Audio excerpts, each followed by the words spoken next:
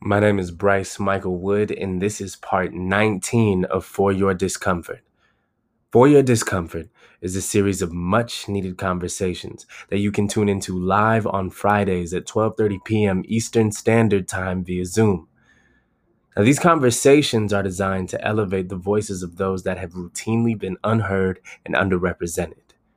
I did not set out to turn this into a podcast, but due to popular demand and our growing audience and the fact that I got you, I decided to provide the recordings of the audio. For all updates, please follow at For Your Discomfort on Instagram. And to sign up for future conversations, go to foryourdiscomfort.com. But in the meantime, white people, step into the room. Welcome, welcome, welcome. I am Bryce Michael Wood, and this is part 19 of For Your Discomfort. You heard me right. This is part 19 of For Your Discomfort, and I'm joined by Tara Bethune, Jordan Hunter, and Jade Thurman. And before we hop into anything that is introductions, anything a part of the conversation, I always like to start with a moment of silence to pay our respects to those that have not been lost, but to those that have been taken, right, due to the merciless just murder and senseless shootings of Black bodies. Most notably, the past like 2 weeks have been ridiculous when it comes to the police and their relations to Black bodies. So if we could all just take a moment of silence right now. Um,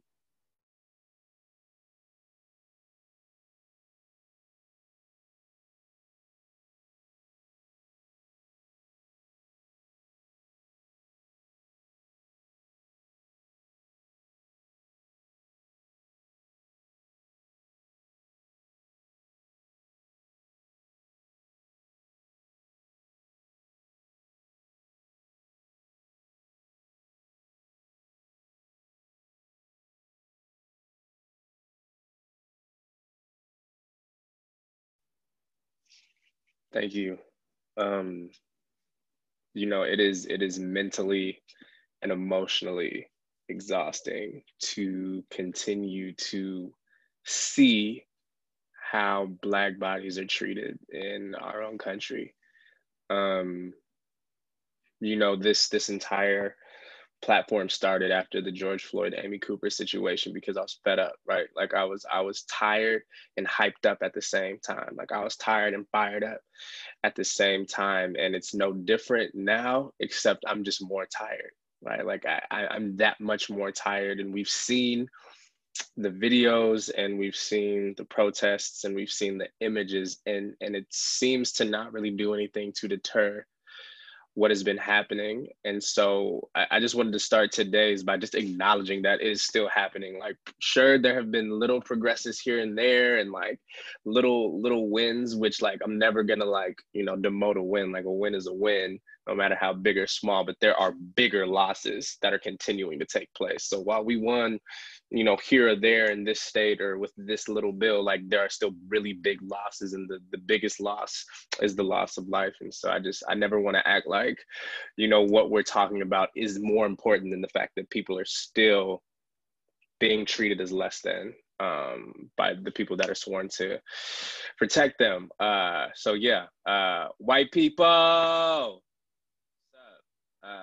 before I introduce these people, or rather they introduce themselves, let it be known that this is not a Q&A. Okay, that this is not a Q&A. This is not where you hop in the chat and ask all of your burning questions. The Black people that you see before you do not represent all Black people in the world. They represent their own personal experiences and perspectives, but what links us and what unites us is the color of our skin in a white world. And last but not least, it is not our job to educate anybody. Yet this conversation will be educational. I repeat, it is not our job to educate anybody. Yet this conversation will be educational. For Your Discomfort is education through observation of conversation. All the zizations, and I love it. It's smooth. It's smooth. It's smooth. It's okay for it to be smooth because I want you to remember it. Again, I'm Bryce Michael Wood. I say my full name simply to let you know my initials are BMW, and I'm proud of it. And so without further ado, part 19, let us start things with introductions. introductions. Hey, what's up, guys? I am Jade. I am a SoulCycle instructor here in SoCal. I am from Dallas, Texas, so shout out to my Texas, if anyone's from Texas on here.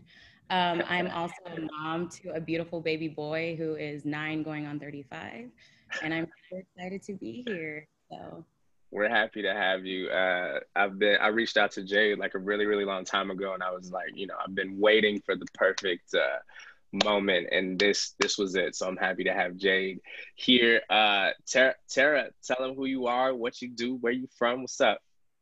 Hi, y'all. I'm Tara Bethune. I'm native New Yorker from the Bronx, New York based still. I am a full-time marketer. I work in subscriptions marketing for a media company, and I am a part-time, not even part-time. I feel like these days it's like 50-50.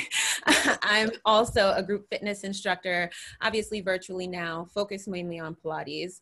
And then my passion project right now is my new, it's not new, it's been around for a few months. It's a fundraising workout series called Move for the Movement. I do monthly donation-based classes to raise money for organizations that support the Black community. So since June, I've raised about $6,500. We're gonna keep going. Yeah. Every single month, and we're gonna expand. And yeah, I do it for the culture. So I'm really happy to be here. Shouts out to Tara continuing to do it for the culture. I reached out to her like months ago, like in the beginning, and I'm serious. Like I've also just been waiting for the sort of the perfect slot and the perfect group of people to have you add to the conversation with. And last but certainly not least, Jordan Hunter, aka Boogie the Beast, on all of the social media. I've known this guy for 15, I don't know, like I'm gonna say 15 years for right now. That's quick maths for you. I've known him for 15 years. He's from my hometown, but I'm gonna let him introduce himself. Jordan, tell him who you are, what you do, where you from, say what's up. Man, I appreciate it. You could have kept the gas going. You pretty much were about to hit it right on the spot. Good morning from the West Coast, everybody. Coming live from Los Angeles. Like Bryce said, originally from Phoenix, Arizona. We have known each other since 2007. But I got out of the United States Navy after being a 6-year search and rescue swimmer. Came out to LA and got full-time into acting. And I also do aquatic fitness where I teach kids, adults, and anybody who wants to learn how to swim, putting them through fitness workouts and also through therapy because water survival and water safety is very important. And also I just launched my passion project, the Say It Loud Legacy, under my umbrella academy of Say It Loud. And it's a triathlon team for African Americans. And we'll get into a little bit about, what's that to come and why that's so important to me about getting more and more people who look like me into sports where we don't really see them. Come on. Shouts out to Jordan. Like he look, I'm not gonna like give all the smoke, but like you're a beast. Like just know he like pulled when I was in Phoenix during like the first part of quarantine, he pulled up and they had been like doing these runs and like everybody was connected on the app. And like, back in the day, like I was, I was the athletic one. You know what I'm saying? Like I was in all the sports killing it, like, you know what I'm saying? And he and a couple of my other friends had just been running, right? And I had not been doing that. And he's like, yo, I'm in town. I'm like, yo, let me pull up to a run. Like I want to run. Right. And then we do it. And this man ends up running 4 miles or something crazy. And I'm like, bro, what? And like fine, like he's totally fine. But that had nothing to do with anything. I just, look, you hurt me. I just want to say it here on the podcast. Like I was hurt after that. And speaking of being hurt, right back to what we're talking about, like Black people, we're hurt a lot, and it's not just physical and it's not just mental. A lot of times it's emotional as well. And I'd love for Tara to talk about this first topic. I don't even want to give a title to it because I loved how you phrased it. Okay. When we all got together and, discussed this episode before coming on, in thinking about the things that I wanted to address, I think that one thing that it's kind of an ongoing theme, something that I've kind of had to reiterate to a few people in different instances is that this season, we're going to call it a season. It's a long season. It's damn near a year, but like, and longer than that. But like this season has been super uncomfortable for Black people to navigate as well. I know that this has all been kind of in a way like earth shattering, and, you know, it's upended a lot of what people have come to know about, non-Black people have come to know about themselves. I know a lot of non-Black folks have had to really look at themselves in the mirror and think about how their behaviors have contributed to the ongoing, you know, presence of systemic racism. But never in my life did I ever think that I would be having so many conversations about my Blackness, about being Black in America, and about my Black experience. And the reality of the situation is, not all of my experience has been great. I've had to live through things that have been traumatic. And at the time, I didn't even know they were traumatic. You know, there are things that I've had to suppress over the years that kind of came to the surface, especially after George Floyd was murdered. And, you know, we were all sitting at home and we were inundated with these conversations and with the news. And because of that, like, I'm not always in the best place to answer your questions, to have the conversation, because I'm working through my own personal trauma as well. And I feel pretty secure in saying that, like, a lot of other Black people could relate to what I'm saying as well. Like, everybody's dealing with their Black experience and navigating this season. And so I'm not saying don't ask your Black friends the questions that you want to ask. I'm not saying don't have the conversation, because I absolutely feel like we need to have these conversations and they need to be ongoing. But the same way that you would want us to have grace and understanding when you make a misstep, we sometimes are going to show up imperfectly. You might catch me on a wrong day, you know? You might catch me on a day where I just don't want to talk. I'm a whole human, and I can't show up perfectly 100% of the time. Right. And I might be a little dismissive. I might not want to talk about it that day. It's heavy, you know? But please understand that that has nothing to do with you and everything to do with me and processing all of this, because this is uncomfortable for me and all my, you know, and the Black community as well. I think something that I completely agree. And I think something that you started to touch on, and like you had it like in a sentence, it was just like, we're uncomfortable too. Like, I know this is called For Your Discomfort, and like, I'm out here like white people, like calling all the white people out like daily.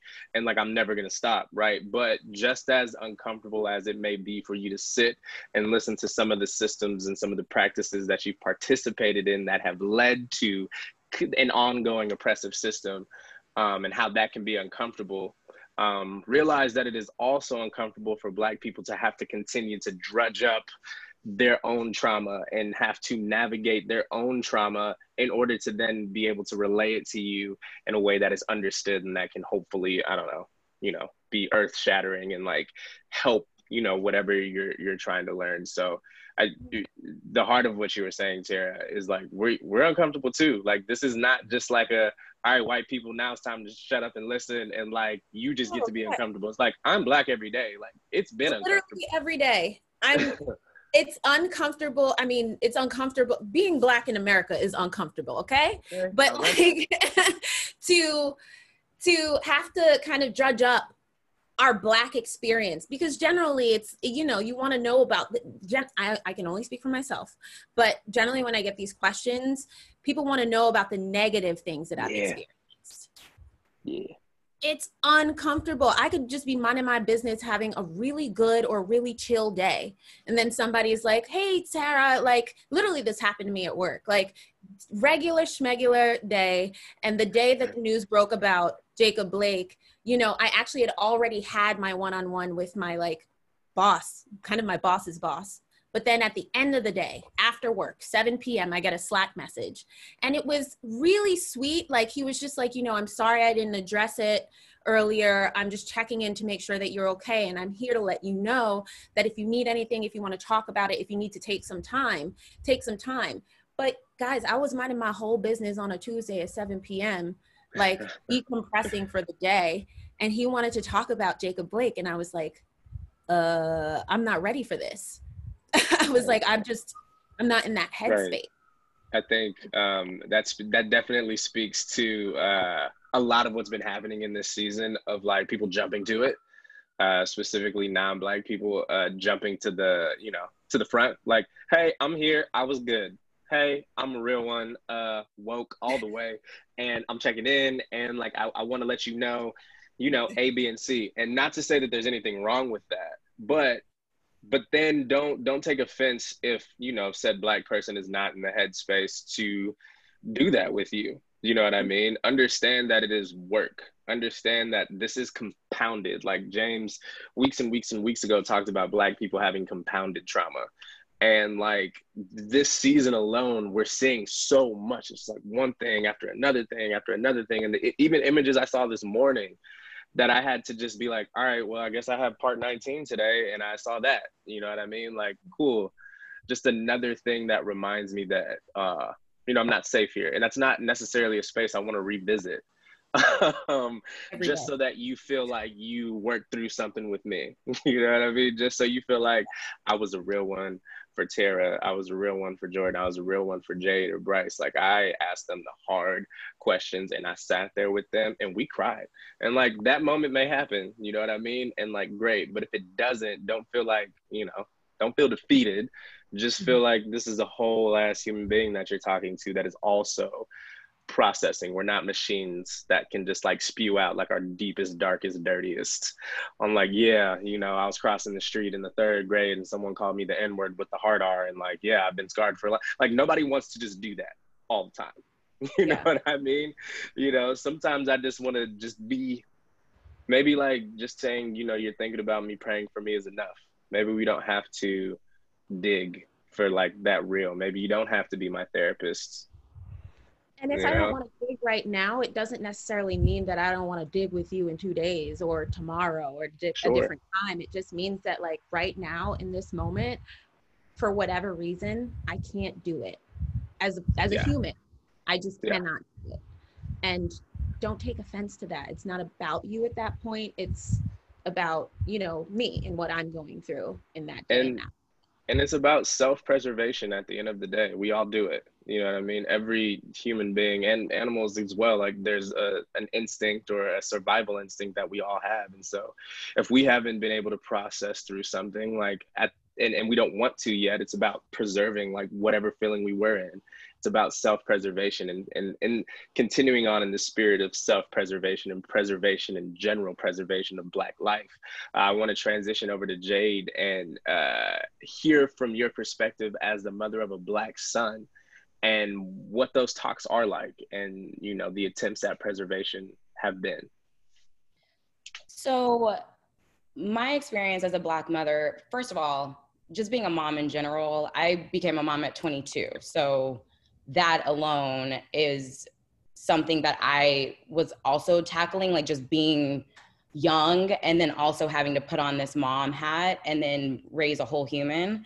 So you have the normal fears of being a parent and am I doing okay? Am I doing all right? And then on top of that, you have, oh shit. Oh wait, can I say that? I don't know. You can say whatever you want to say. I hope my son's not listening. You say like, oh shit, now there's this extra layer of being Black. So now I have to have, if anyone watches Blackish, because we know white people love Blackish, the talk, they had a whole episode on it. We all have to have that talk with our kid. And the part that I did not get growing up was that you're Black is beautiful. You're Black, you know, my parents just set me up coming from a place of fear to succeed, right? We're going to put you in this school. We're going to make sure you're named this. We're going to make sure you're this, set you up for success. Now as a parent, I get to add on to not only setting my son up, but also you're Black is beautiful. You're strong. You know, what's that saying on The Help? Like he was kind. Like my mom says that to us all the time. Like that whole saying like, but like we realize that our kids need to hear that they are beautiful. And then in the same breath, with telling them how amazing they are, we also have to say, but if you get pulled over, you're 10 and 2, you turn on your phone, yes or no, sir, you tell every movement you're about to make, don't make sudden movements. Oh, and by the way, you have no rights. You have 0 rights when you walk outside of this house, just so that I can see your face come back in this house whenever it's curfew. And that's the hard part about being a Black mother, is because you hold your breath every time your child leaves. Like it's crazy because even when I dropped my son off at school, when there was school, I would wait and watch him walk in the door to make sure like no one messed with him. And when I was teaching, he started off at my elementary school. So like I got the upper hand of being like, no one's gonna mess with my kid, right? And because like I taught older grades, my students looked out for him because like I made it known, like that's Miss Thurman's son, you don't mess with him. Right. But like the 1 year that I decided to step away from teaching, he got bullied, kids, stepped on the back of his shoes. And it's like those things, like just the normal things about being a parent. And then on top, he's got a battle being Black.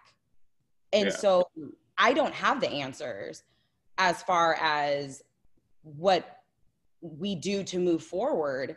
Sure. Other than continue to tell our kids, like, you stand in who you are, but then at the same time, it's like, hey, you're seen over here by your family, but in the world, try not to be seen. Take your hoodie off. If you're passing a white woman, like smile, look pleasant, so you don't come across as threatening. And it's like, but and I heard what Mike Press say on one of the episodes, episode 6, he was like, well, if it's raining outside and I got a hoodie on, now I got to choose my comfort over your comfort. And I think that resonated with me because it was like, yeah, like if it's raining, now I have to take my hoodie off so that I look less threatening. Our kids don't get to go to the convenience store. Oh, yeah. Our kids get to go to the convenience store, eat Skittles, have a hoodie on, go home because he doesn't make it home. Our kids can't grow up and sell cigarettes. Our kids can't get pulled over for a natural traffic stop and then get a knee on his neck for 8 minutes. Like our kids grow up to be men, and those kids that are so cute when they're kids become threatening because of what society says Black men are, because of what Birth of a Nation put out about this is the devil and the KKK is the savior. These are the images that are continuously being portrayed about Black men, and Black men aren't seen as heroes until Black Panther came out. And our little boys, in 2018, I don't know any Black boy that was not a Black Panther for Halloween, including my son, because they got to see a representation of strength, of beautiful, of heroic, of what their moms and dads are telling them what they are proudly.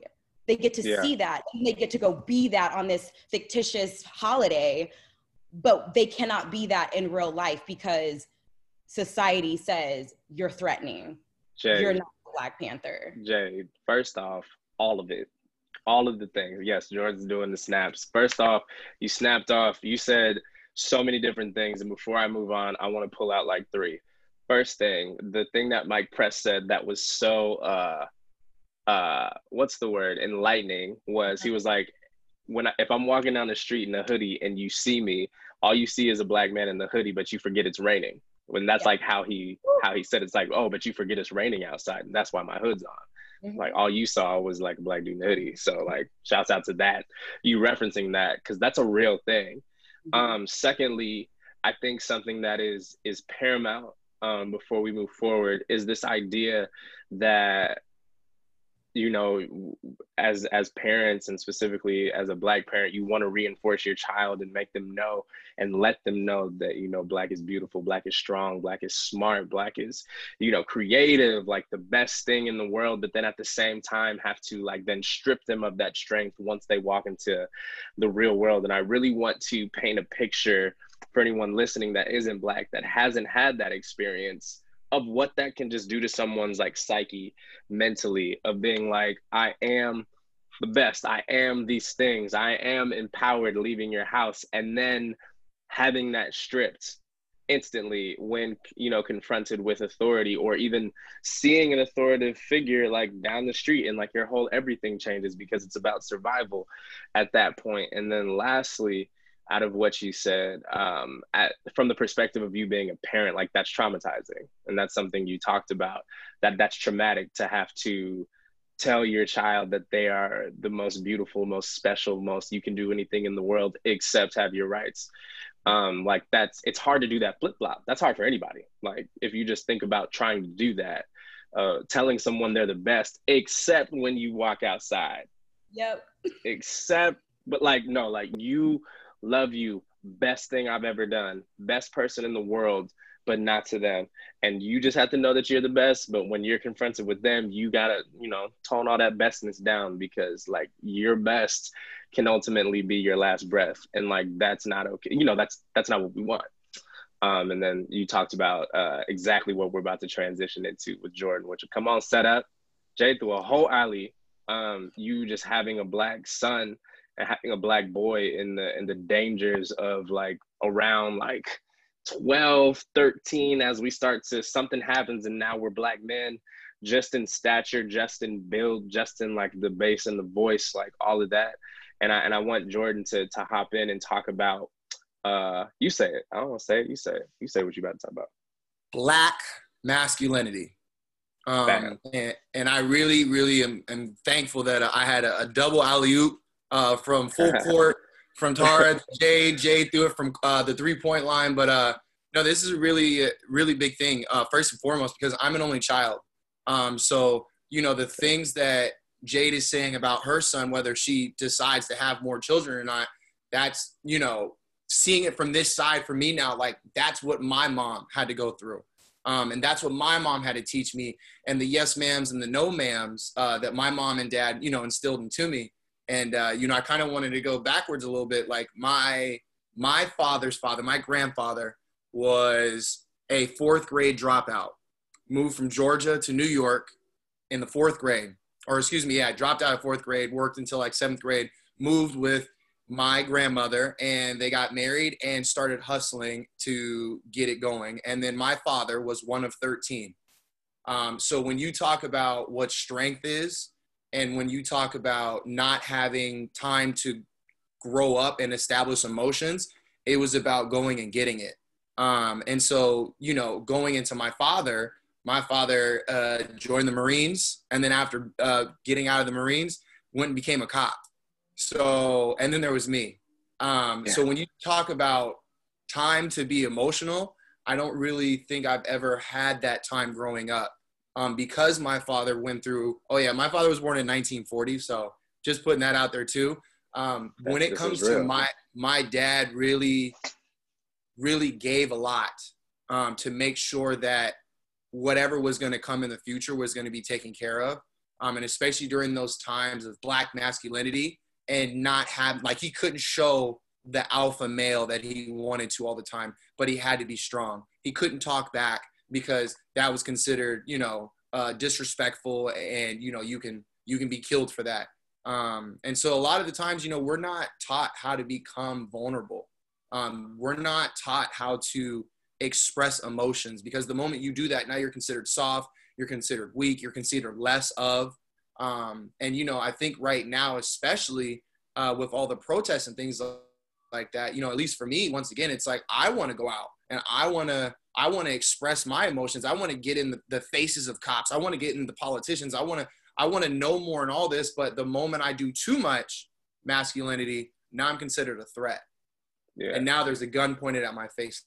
And now there's tear gas, being launched at us. And now there's this. We're peacefully protesting things, and we're still getting aggressive returns. So it also becomes where it becomes a fear of, I don't want to go out there because I don't want to end up like blank. I don't want to. And that becomes this struggle on the inside. And vicarious trauma actually becomes a thing where every single time I pick up my phone, if it's not me out there, I have to see it from somewhere else. I want to be out there doing things, but at the same time, I have to pick and choose. I have jobs. When I was in the military, we couldn't protest. So you want to talk about being strong at work, being the only Black person in my job, as a swimmer, like there was no time to be sad or be hurt at work, because the moment you did, you're a pussy, you're this, you're that. Are you sure you don't want to go hang out with them, instead, and that becomes a really strong thing. And then, there's a lot that goes into that part. And then, it just becomes this rinse, cycle, and repeat almost emotions of, every single time we get done dealing with, like Tara said, like We got done with the whole day, you know, like grieving from the inside, getting our work done, being the strong Black female, being the strong Black male at work, you know, just having that role thrown on us because we're a one of at work or wherever we're at. And then all of a sudden it just gets hit with the repeat cycle, you know, and now we have to do it all over again the next day or 1 week to the next week. You know, it becomes this, we're feeling it over and over again. Yeah. There's no time to grieve. And, you know, even Black masculinity, like I said, it falls over to the women because a lot of women, thanks Siri, a lot of the women, you know, have to go through it as single mothers, you know, or just care providers, and they have to become the strong woman and a strong example of what it is to be a strong young boy to a strong young man. And so I couldn't imagine what it's, you know, when you see these mothers getting up at the protests or, you know, speaking on behalf of their murdered son or daughter, and they're telling people, please don't riot, please peacefully protest, you know, and that you want to talk about strength. You want to talk about talking in public, you know, like we need you to go out and make a statement. I'm not ready to make a statement, but the city of blank wants you to make a statement, and then never seeing justice, you know. I'm telling you, okay, so many things. Okay. I'm going to start where you finished. So Deion Johnson was killed in Phoenix, Arizona, the same day that George Floyd was. Nobody really heard about it, but Arizona knew. And I was at a rally that my mom put together, and I was gonna speak, and I knew what I was gonna say. And then like my mom just on a whim was like, actually, is Deion's mom here? Right. And so then she calls Deion's mom up, and like I had never been that close to that like a mom that had lost a son to a police shooting. Deion Johnson was shot. He was asleep in his car. He maybe had too much to drink or something. He pulled off to the side of the road and was asleep. Then the cops knocked on his door, however many hours later of him being asleep, said he reached for something, shot him, killed him. They blocked off the road. The paramedics were there, but they couldn't get through because the road was blocked off, and he bled out in the street. And I remember being on the stage with my mom as Deion's mom was talking, and like exactly what Jordan's saying, like she was like, please don't, you know, riot, like don't make it worse. We just really want to be able to grieve, and we want justice for our son. And that like broke me. Like even thinking about it right now, like I had never been near that before, near a mom that's gone through that. And it changed the whole trajectory of what I said to them. And like I went off, right? Like white people to the nth degree. So I just want to like that's a real thing that moms are asked to do. And I don't think that people think about it when they're watching it on the news, when they're watching like someone's mom give a statement. Like they're asked to do that by the state or the city or whatever it's set to put a, you know, to humanize this son where he should have already been humanized because he's a human. But back to Black masculinity, something I really wanted to make sure we pulled out of that section is this idea that Black men are taught to be strong all the time. And it is reinforced through stereotypes. It is reinforced in the media, and it oftentimes can become a caricature. And through that caricature, like Black men learned that like, this is how I'm supposed to be all the time. I'm not allowed to have feelings, because if I have feelings, then I'm less than, and then I won't be taken seriously. If I'm not taken seriously, then I won't be respected. And respect is hard to come by as a Black man in this world. So as long as I'm respected within my community by being as hardcore as I can be, then I'm good. But the moment my pride and my ego and anything is like called into question, I have an issue, because that's all I have. Right. And that in and of itself, like Black masculinity is so, oh God, my boy talked about it 2 weeks ago, toxic masculinity, and we just need to dismantle it in general, because the reason you have people blowing up is because they're taught that they can't have emotions. So then it just bubbles up, right? It's like a bomb. It's like you shaking up a soda. Yeah, yep. Shaking up a soda, but keeping the cap on and just like not acknowledging anything. And then lastly, what you had said yesterday, which is very connects to what Tara was talking about earlier, is we're not really given ample time to grieve all of the atrocities that we experience weekly, specifically as Black men, but then are expected to continue to move how we move. And that's by white people that have the expectation of like what it is to be a heterosexual Black man. That's even of white women, Black women, women in general, and their expectations of what it is to be a Black man in America that is like a straight Black man. Like there are expectations that are set up that we're trying to live up to from everywhere to make sure that like nobody's coming for us, right? Like if I have nothing else, I have my pride. If I have nothing else, I'm at least respected enough. And so we don't give ourselves room to feel emotion. And you know, I'll forever be grateful for going into acting because that training gave me access to a side of myself that I'd never experienced. Even in the yoga classes or even in Soul Cycle, like it gave me access to a side of myself that I was never allowed to really explore, that I was never allowed to publicly express without being ridiculed, without having my whole identity called into question because I decided to feel today. You know what I mean? And so like, that's just Black masculinity, yes, but just toxic masculinity in general. You gotta be done with it. But bro, you throwing alleys all day. Everybody's giving alley-oops. I love this group of people talking. We all point guards. Speaking of strong Black men and strong Black women, Tara, let's please delve into the strong Black woman trope. I have so many notes on this, but I was like, we could do a whole hour simply on this. Let me start off by saying the strong Black woman trope or identity persona, it's problematic. And it's problematic for several reasons. But I will start by saying, while it's a compliment, it promotes this perception of unwavering strength, which kind of simultaneously dismisses the presence of pain and struggle that Black women go through. You know, like when you call us strong and resilient, it just, and that's like an overarching description of us. I feel like we hear that quite often. It dismisses literally every other part of us. You know Please. What I'm saying? On one hand, the strong Black woman trope is an honor because it is an acknowledgement of the Black woman's ability to not only survive, but also thrive after enduring so many challenges and atrocities. But at the same time, it negates very real pain that we experience.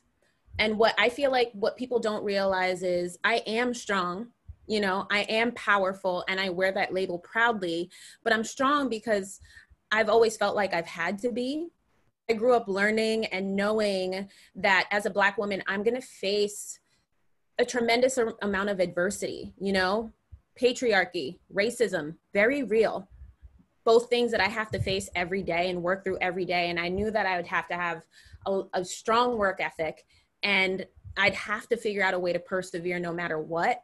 And I think that stems back from, like, we were talking about Black mothers having to raise their kids, like, and be sometimes the head of households, or even if there is another head of household, really like holding down the fort and keeping the family unit together, keeping the family, the community together, being pillars of the community. I feel like I've always known that I've had to be strong, but oftentimes that means like internalizing the hurt and frustration that I've had, which can harm my mental, my emotional, and even like my physical health. Black women go to work emotional sometimes in physical pain. You know, we people say this all the time. You don't know what somebody's going through. And, you know, we keep smiling. I'm fine you to death. I got you to death.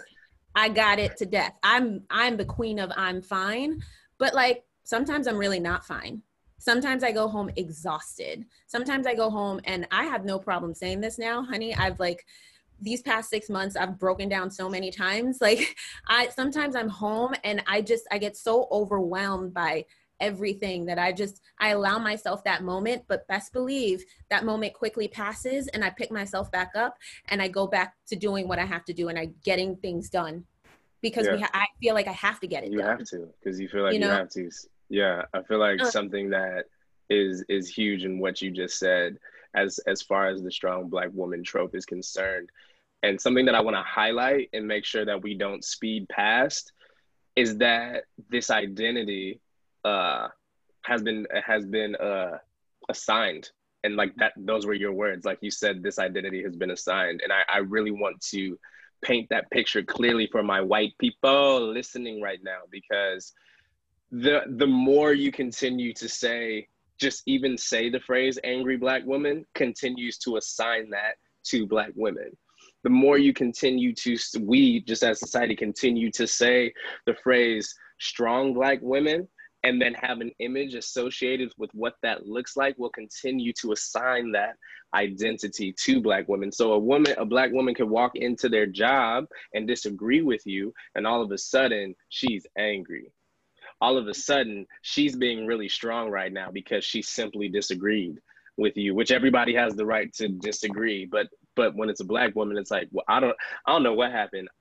I said this and then she went off, and it's like, she didn't go off. I don't know why it is being perceived as going off. Right. She simply said, I disagree. I don't want to do that. She has an opinion. She stood up for herself like you would.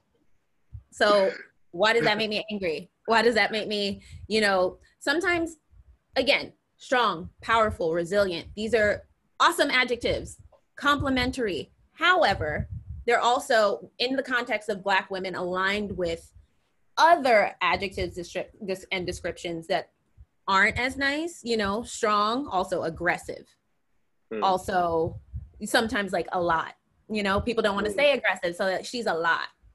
I'm just enough, actually. I'm not a lot. Like I'm about as much as you are. You know what I'm saying? Like, let's not do that.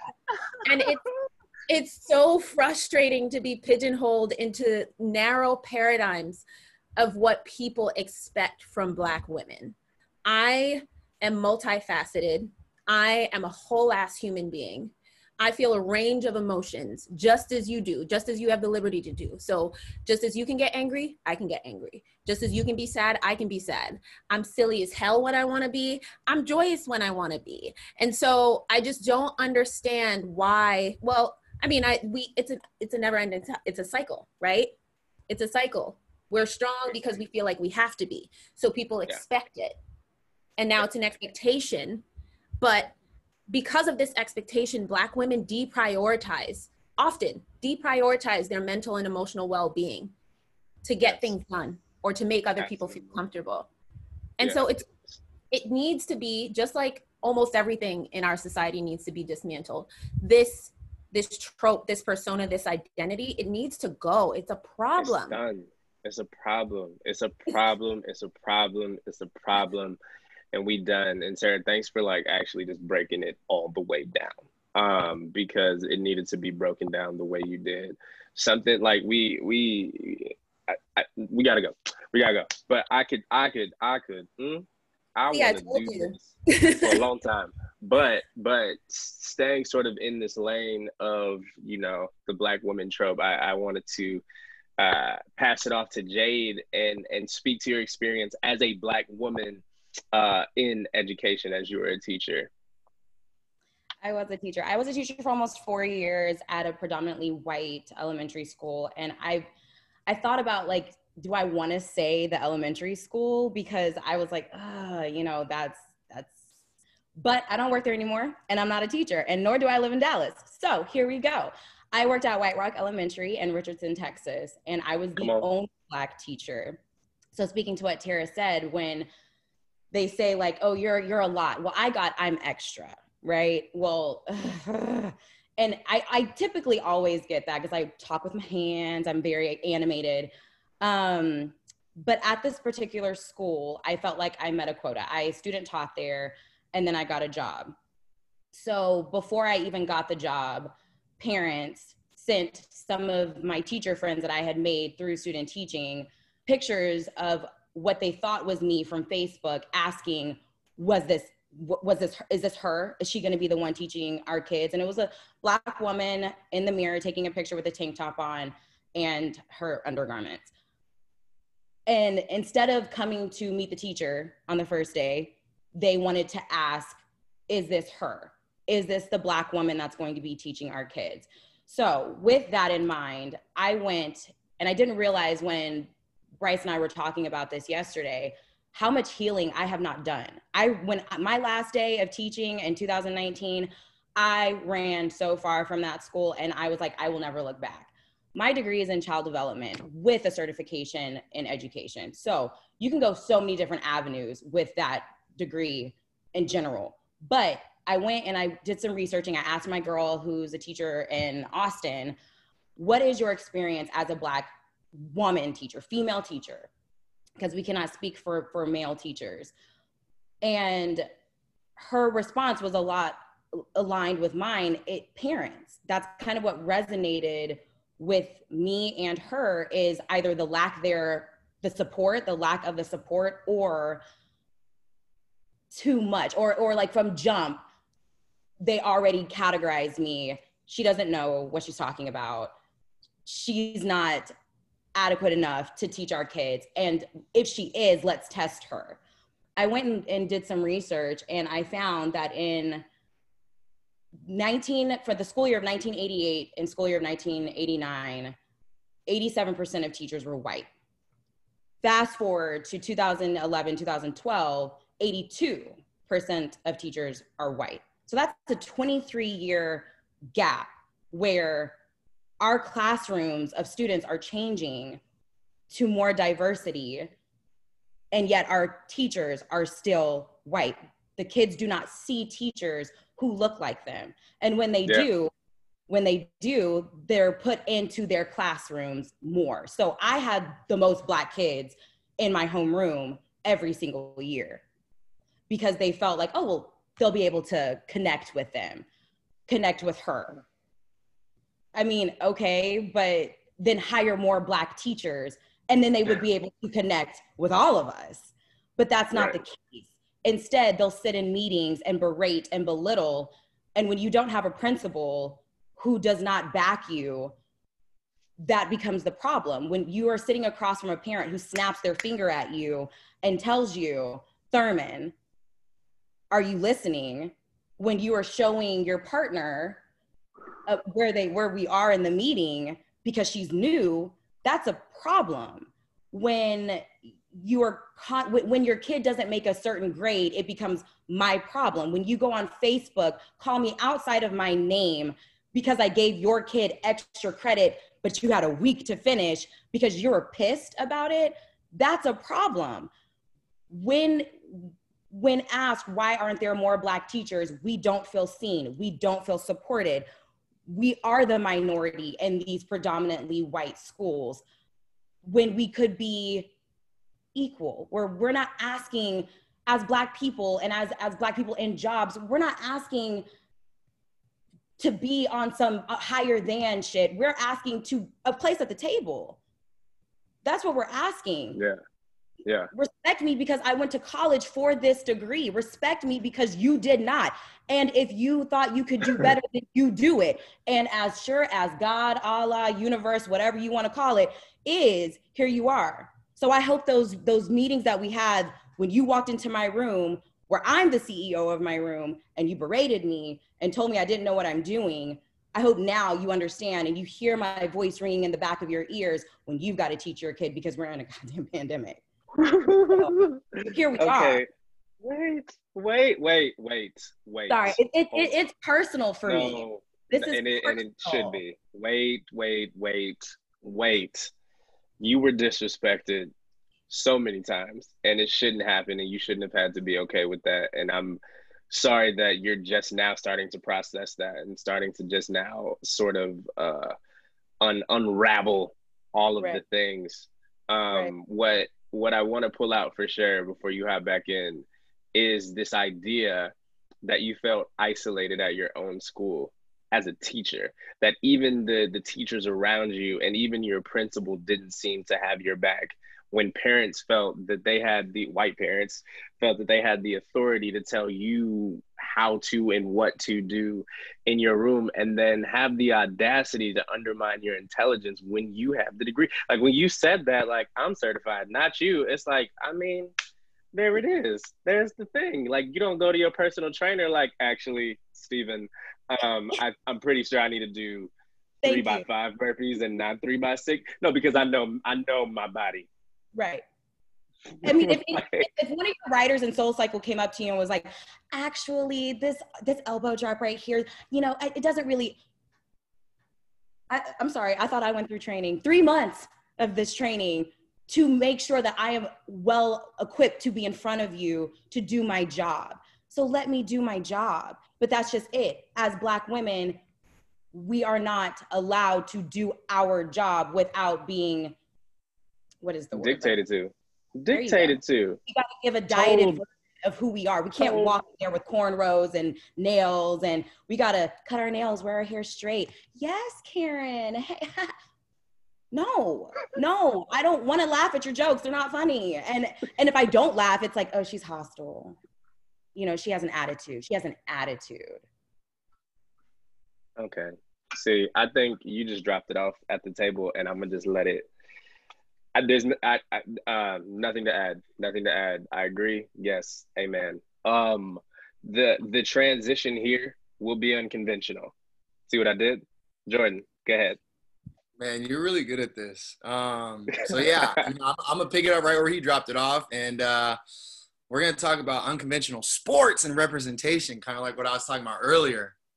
So obviously there are a lot of unconventional sports: lacrosse, golf, tennis. The bigger sports that don't always necessarily get the highest part of representation, but I'm gonna talk about my bread and butter, my love, and that's swimming. Pretty much all my life, I was blessed with the opportunity to learn how to swim at a very, very young age. My parents made sure of that. Neither one of my parents can actually swim. And so my mom was like, somebody in this family is going to learn how to swim. And, I use that as a piece of my testimony because that is actually what, you know, pays to get this roof over my head right now. And it's taking me across the world. Because when I was in high school, I thought I was pretty nice, you know. I kept my 4-year varsity seat, you know. And when it came time to start getting scouting letters, there was none. It is very hard to get representation into the swimming world when your school isn't known or ever gets represented or even gets looked at for swimming. And so on top of that, there aren't really many and a lot of funding towards swimming. And everybody loves a good statistic. So I thought I would look one up for everybody real quick. And talking about the huge lack of Black representation within swimming. Oh, okay, cool. Out of 3,771 Division I swimmers in 2019, 72 of them were Black. That is 2%. And just to give you a bigger perspective, 498,000 students were student athletes in 2019. 81,096 of those were Black, which is about 16%. And then on top of that, if you don't want to be the athlete and talking about representation, let's talk about athletic directors. 1,113 athletic directors in Division I sports, and 115 of them are Black. So when you talk about getting representation into a sport, or even just, hey, let's get more funding towards putting in more kids into this sport, we don't have that. We don't have people, you know, like, hey, did you guys go check the inner city? Hey, did you guys go look at, you know, this district, this region? And it's like, well, no, because, you know, unless you're going to the bigger invites for Nike, or you're going to the club events where you have to have the money to get into. And a lot of times you have to have the transportation, because why would there be a bus that comes and picks you up from your inner city to take you to the outside? And especially doing this right now, like, you know, obviously with COVID, everything's shut down, but out here in Los Angeles right now, I live in Inglewood, which is a little bit into the South Bay or South Central area. And, you know, all of our pools happen to be closed right now. But if you drive a little bit north, you know, not giving out any places, Culver City, you know, where all of your studios are, and a little bit more economically blessed people might live, Hollywood, Pasadena, and all these places, their pools happen to be open. And so you look at it and it's like, well, if they're able to swim and they have access, why don't we? And this is where it becomes the, I guess you could say systematic, almost like the pull-in, because we pull in, no pun intended, but like we're unable to have access to pools. And if you're a parent and your kid doesn't know how to swim, you don't want to put them into swimming. So now that becomes a generational curse, because if you never had the ability to swim and you never had the chance to learn how to do something, why would you ever do that? And, you know, that just becomes oppressive, you know, and it's an oppressive system. And another crazy statistic I looked up is there's 3,500 drownings on average every year. And African-American children from the ages of 5 to 14 are 3 times more susceptible to be drowned, than white children are. And once again, that's just because of access to a pool. That's, you know, just having the knowledge, or even a parent being CPR trained, which is another huge thing. Once if you don't have the time to get into it, you can't have it. And so, you know, it was hard enough being recruited. Like I said, out of high school, there's only one historically Black college in the United States that has a swim team still, and that's Howard University. And so as a Black kid wanting to go to a Black school, all Black school, not only to further my education and learn who I am and do things like that, I wanted to swim. You can afford to eat and pay for in-state tuition to swim, and they're not giving you a scholarship because they never saw you swim. And so, you know, because it's not basketball or football, yeah, actual scholarship. But like I said, in my testimony, I'm thankful because I joined the Navy as a search and rescue swimmer. And, you know, it took me all over the world. And now at 28 years old, I teach people to swim. I teach kids, I teach adults, and I'm a swim coach. And now I do triathlons. My guy. First off, and he just completed one and was like, I saw you cross the finish line in the video, and it was lit, and I was proud. Tired. I clapped from my phone. I was like, oh my God. Tired. But something that you said at the end that I want to highlight is something that is systematic in and of itself, and that is sort of the sports that are marketed towards like the inner city, but more specifically like just to Black students, Black like kids, and it's gonna be your basketball and your football. You know what I mean? And I competed in a quote kind of unconventional sport where track and field, like nobody, I mean, it's not a big money sport, right? And so like there's definitely more recruiting for it in the Black community, but I could gel with you when it comes to playing an unconventional sport and sort of the lack of access. Like if I didn't have money for spikes, or if I didn't have access to a track club or a track, or I was a hurdler, so like that is a thing, like I need access to hurdles to practice to do. And similarly with like tennis, or like, I don't know, lacrosse, or swimming, and golf, and like all of these types of sports, like access is key, but also knowing that it exists is key. When I tell you, I didn't know what lacrosse was until my senior year of high school, because there was a kid on my football team that was like, I was like, yo, where are your offers coming from? Like, where are you going? He was like, I'm going to Vermont. And I was like, you wanted to play football in Vermont? He was like, nah, lacrosse. And I was like, I remember being like, what the fuck? What's lacrosse? Like, I did not know what lacrosse was until like I went to Notre Dame, and then like it was a whole lacrosse team. And I was like, oh, this is great. I wish I would have known. Not that I would have played, but maybe, who knows? Had I been introduced to it, maybe I would have played lacrosse or like field hockey and things like that. Like I didn't see that till I went to college, but it comes down to access, and I wanted that to be highlighted because there's not a lot of it. And like specifically with swim and with pools, it's like proximity is access. So like what you started to talk about real estate and just where Black people live and where Black people are told they're supposed to live. It is not in proximity to a pool that has swimming lessons. It might just be a public pool that exists with a lifeguard, but it's not a pool that's going to have swimming lessons, and it's not going to go below 5 feet because we can't swim, which is a problem. You know what I mean? Like these things and this access is it's big. It's bigger than even we can make it during this conversation. Like it is a big deal. And I love that you shed a light on the unconventional sports aspect of it, because it's about access. It's about money. Like even in gymnastics or something, like a lot of Black people that get into it have to be sponsored. And I actually looked that up because I didn't want to just say that and then like put black people in a bad light and be like, we got to be sponsored. But it's true.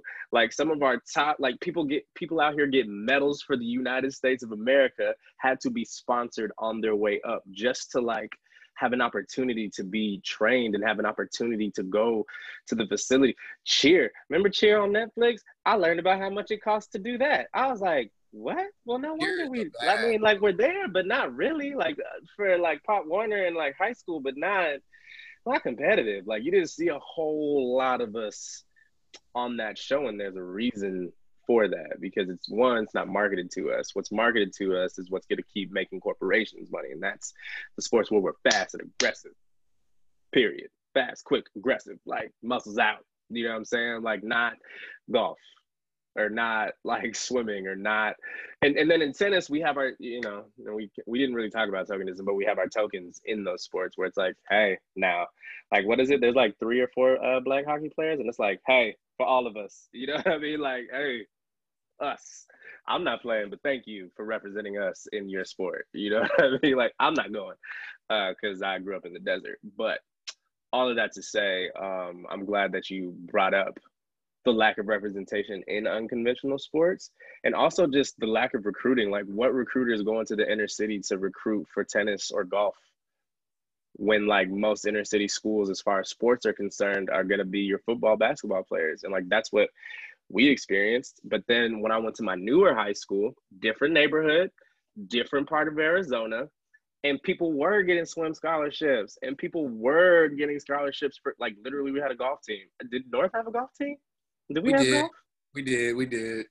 But once again, like if you didn't have the finances or those clubs weren't handed down to you, the school wasn't providing because it's not in the budget.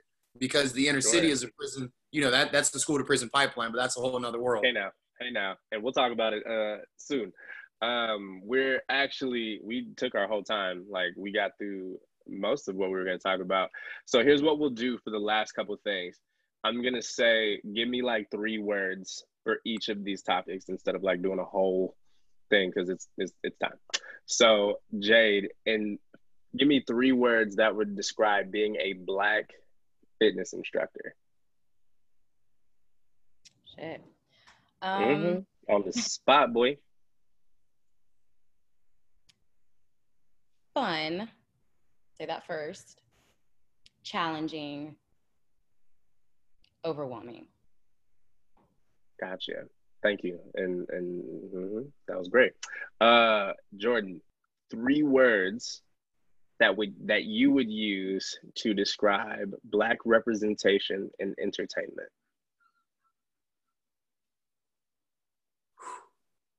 3 words to describe Black.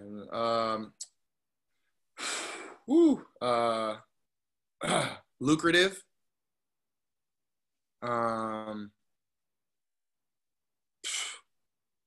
All Black is beautiful. That's the only other one I can think of right now. I like period. Like all Black is beautiful. There's no good or bad. Gotcha. All palette of Black. That's my copy. And okay. I'm just gonna say one of the ones we said, ethnically ambiguous. One of the things we said yesterday, ethnically ambiguous in Black entertainment. It's a thing. Just let that marinate. And then Tara, 3 words to describe performative allyship. Bullshit.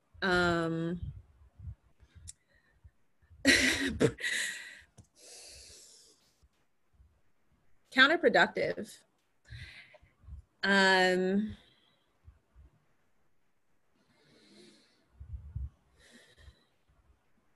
feel like relearn and redistribute, like a phrase. Okay, like, and then for you, just read what I put. Do you have it in front of you? Do you have the run of show in front of you? Oh yeah, it's like read literally right here. Read that whole all caps. Just read the it all for caps everybody. part. I got you. The all caps part. Not only do we need to dismantle the oppressive systems in place at major corporations, but the leaders need to relearn in order to then redistribute the new culture and or policies that correctly represent an equal playing field for all. Boom. Okay. All right. It was in all caps for a reason. Yeah. Okay. because I could not. I mean, I wasn't gonna ask you to read it like that, but since we ran up against time like that, like for anybody that still feels like they fall under the umbrella of performative allyship, or they know of people or continue to convene with people that are performative allies, call them out. Say something. White people, like, call out other white people, and be real. You know what I mean? As we've said time and time again, there's a difference between being an ally and being an accomplice. An ally can help you from afar. We got all kinds of countries that are allies to the U.S., right? But they're still over there. Whereas an accomplice is right there with you in the trenches, caught. You know what I'm saying? On camera, I was there too. Right on the front lines with you. And so that's really the culture that I'd love to start to, I don't know, populate the world with. Lastly, you know, the mission and the goal behind all of these conversations in this platform is to have people have a passion for people. That's my goal. That is my mission. Like, have a passion for people, a value for life, specifically Black life, because as you can continue to see, it's not valued. It is not held at a high standard. It's not held at the standard of just being a human being. It's disheartening. It's hard. I'm not gonna stop doing this because I want to continue to bring real life to Black life. And I need you to continue to step into the room. As always, it's not about being perfect in any of this. If you leave with anything else, even if you just held on to that whole bolded part that Tara just said, if you leave with anything else, you don't have to be perfect. I'm not asking anybody to be perfect and change the world without making a mistake.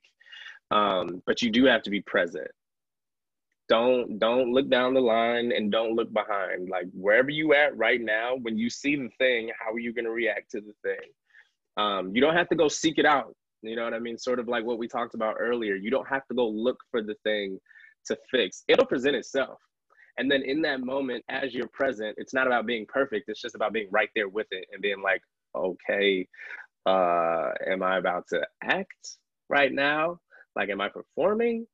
Or am I just doing? Am I existing? Am I being? Because to be present is to just be. To be present is to exist in the moment. And so I always want to end with that, because this isn't about like being like perfect, like godly champion human beings. Nobody's perfect. Nah, I'm not perfect. Nobody on this call is perfect. We all make mistakes. Nobody has all of the answers. But the only way we get answers is by tripping a little bit, right? The only way we get answers is like, I wonder if the stove's hot. Touches it. That's hot. Okay, well, you know, it hurt, but now I know. You know what I'm saying? Like, same type of thinking, same idea. And so keep doing the work, keep reading all the things, keep listening to all the things. Podcast will be out Monday on Spotify and Apple Podcasts. Again, content is in the, like, I keep saying it every week, and it's exciting every time because it's happening. Like, all the BTS footage will be out, like, I don't know when, but it'll be out. Because we're creating things to continue this work and this education. And so before we hop out, Jade, Tara, Jordan, please say goodbye to the white people. Do better, white people. We want you on our side, so let's do better. You got to. That's my bye. Thank y'all for attending. Was it my turn or yours, Jordan? Doesn't You matter. do what you gotta do, Tara. For listening. Thank you, Bryce, for putting all of this together and being consistent and doing this every week. Thank you guys for showing up consistently and kind of putting your hearts out on the table too. And yeah, just keep the same energy forever. Like, not just 2020. Let's keep this same energy forever. And last but not least, For Your Discomfort, thank you so much, Bryce, for putting this on. Thank you for everybody who supports him week in and week out doing this. And most importantly, continue just to take these examples weekly, or even if this is your first week, and just help us keep echoing and amplifying our voices and our perspectives. If you have questions, do some research, or you can ask, or you can come back to For Your Discomfort, because there's 19 episodes with a whole lot of ideas and examples on here. But most importantly, just let our legacy continue to grow, and just let us be us, and just you be you, and just continue to grow in your own way. Come on, just let us be us and you be you. Hey, also shouts out to Jordan's podcast, Say It Loud. Like, if we didn't do that, he has a podcast and I'm gonna plug it. Plugging Say It Loud podcast, Jordan Hunter, Boogie the Beast. I was on almost exactly 2 years ago. Exactly 2 years ago. Which is wild. That's wild. Like, I didn't know that until Facebook told me. But have a blessed day. Have a great day, everybody. Keep doing the work. Keep stepping into the room weekly. And I will see y'all not next Friday, because next Friday is 9/11, and we're not talking next Friday. Next Friday, like, it's about to be Labor Day weekend into 9/11. So, nope, no. But we will be back the week after with another conversation. I'll post something. Something's going to be there. There will be content on that day, just not a live Zoom call, because I just need people to do whatever they feel they need to do on 9/11, because that will forever be a real thing. And so, like, I'm not going to have a whole talk while that's on people's minds. But the week after that, we back. And look, the week after that, I ain't gonna tell you because I want you to come, but just know it's important. All right, it's important. They're important. I'm excited. Hey, now. All right, I'm just talking now. All right, guys, have a great Friday, and I'll see y'all next week. Or no, the week after next week. Okay, bye. Thanks for stepping into the room. That was a lot, but it was also pretty great. You got this. Remember, it's not about being perfect. It's about being present. Keep leaning in, keep listening, keep learning. And I'll see y'all next time.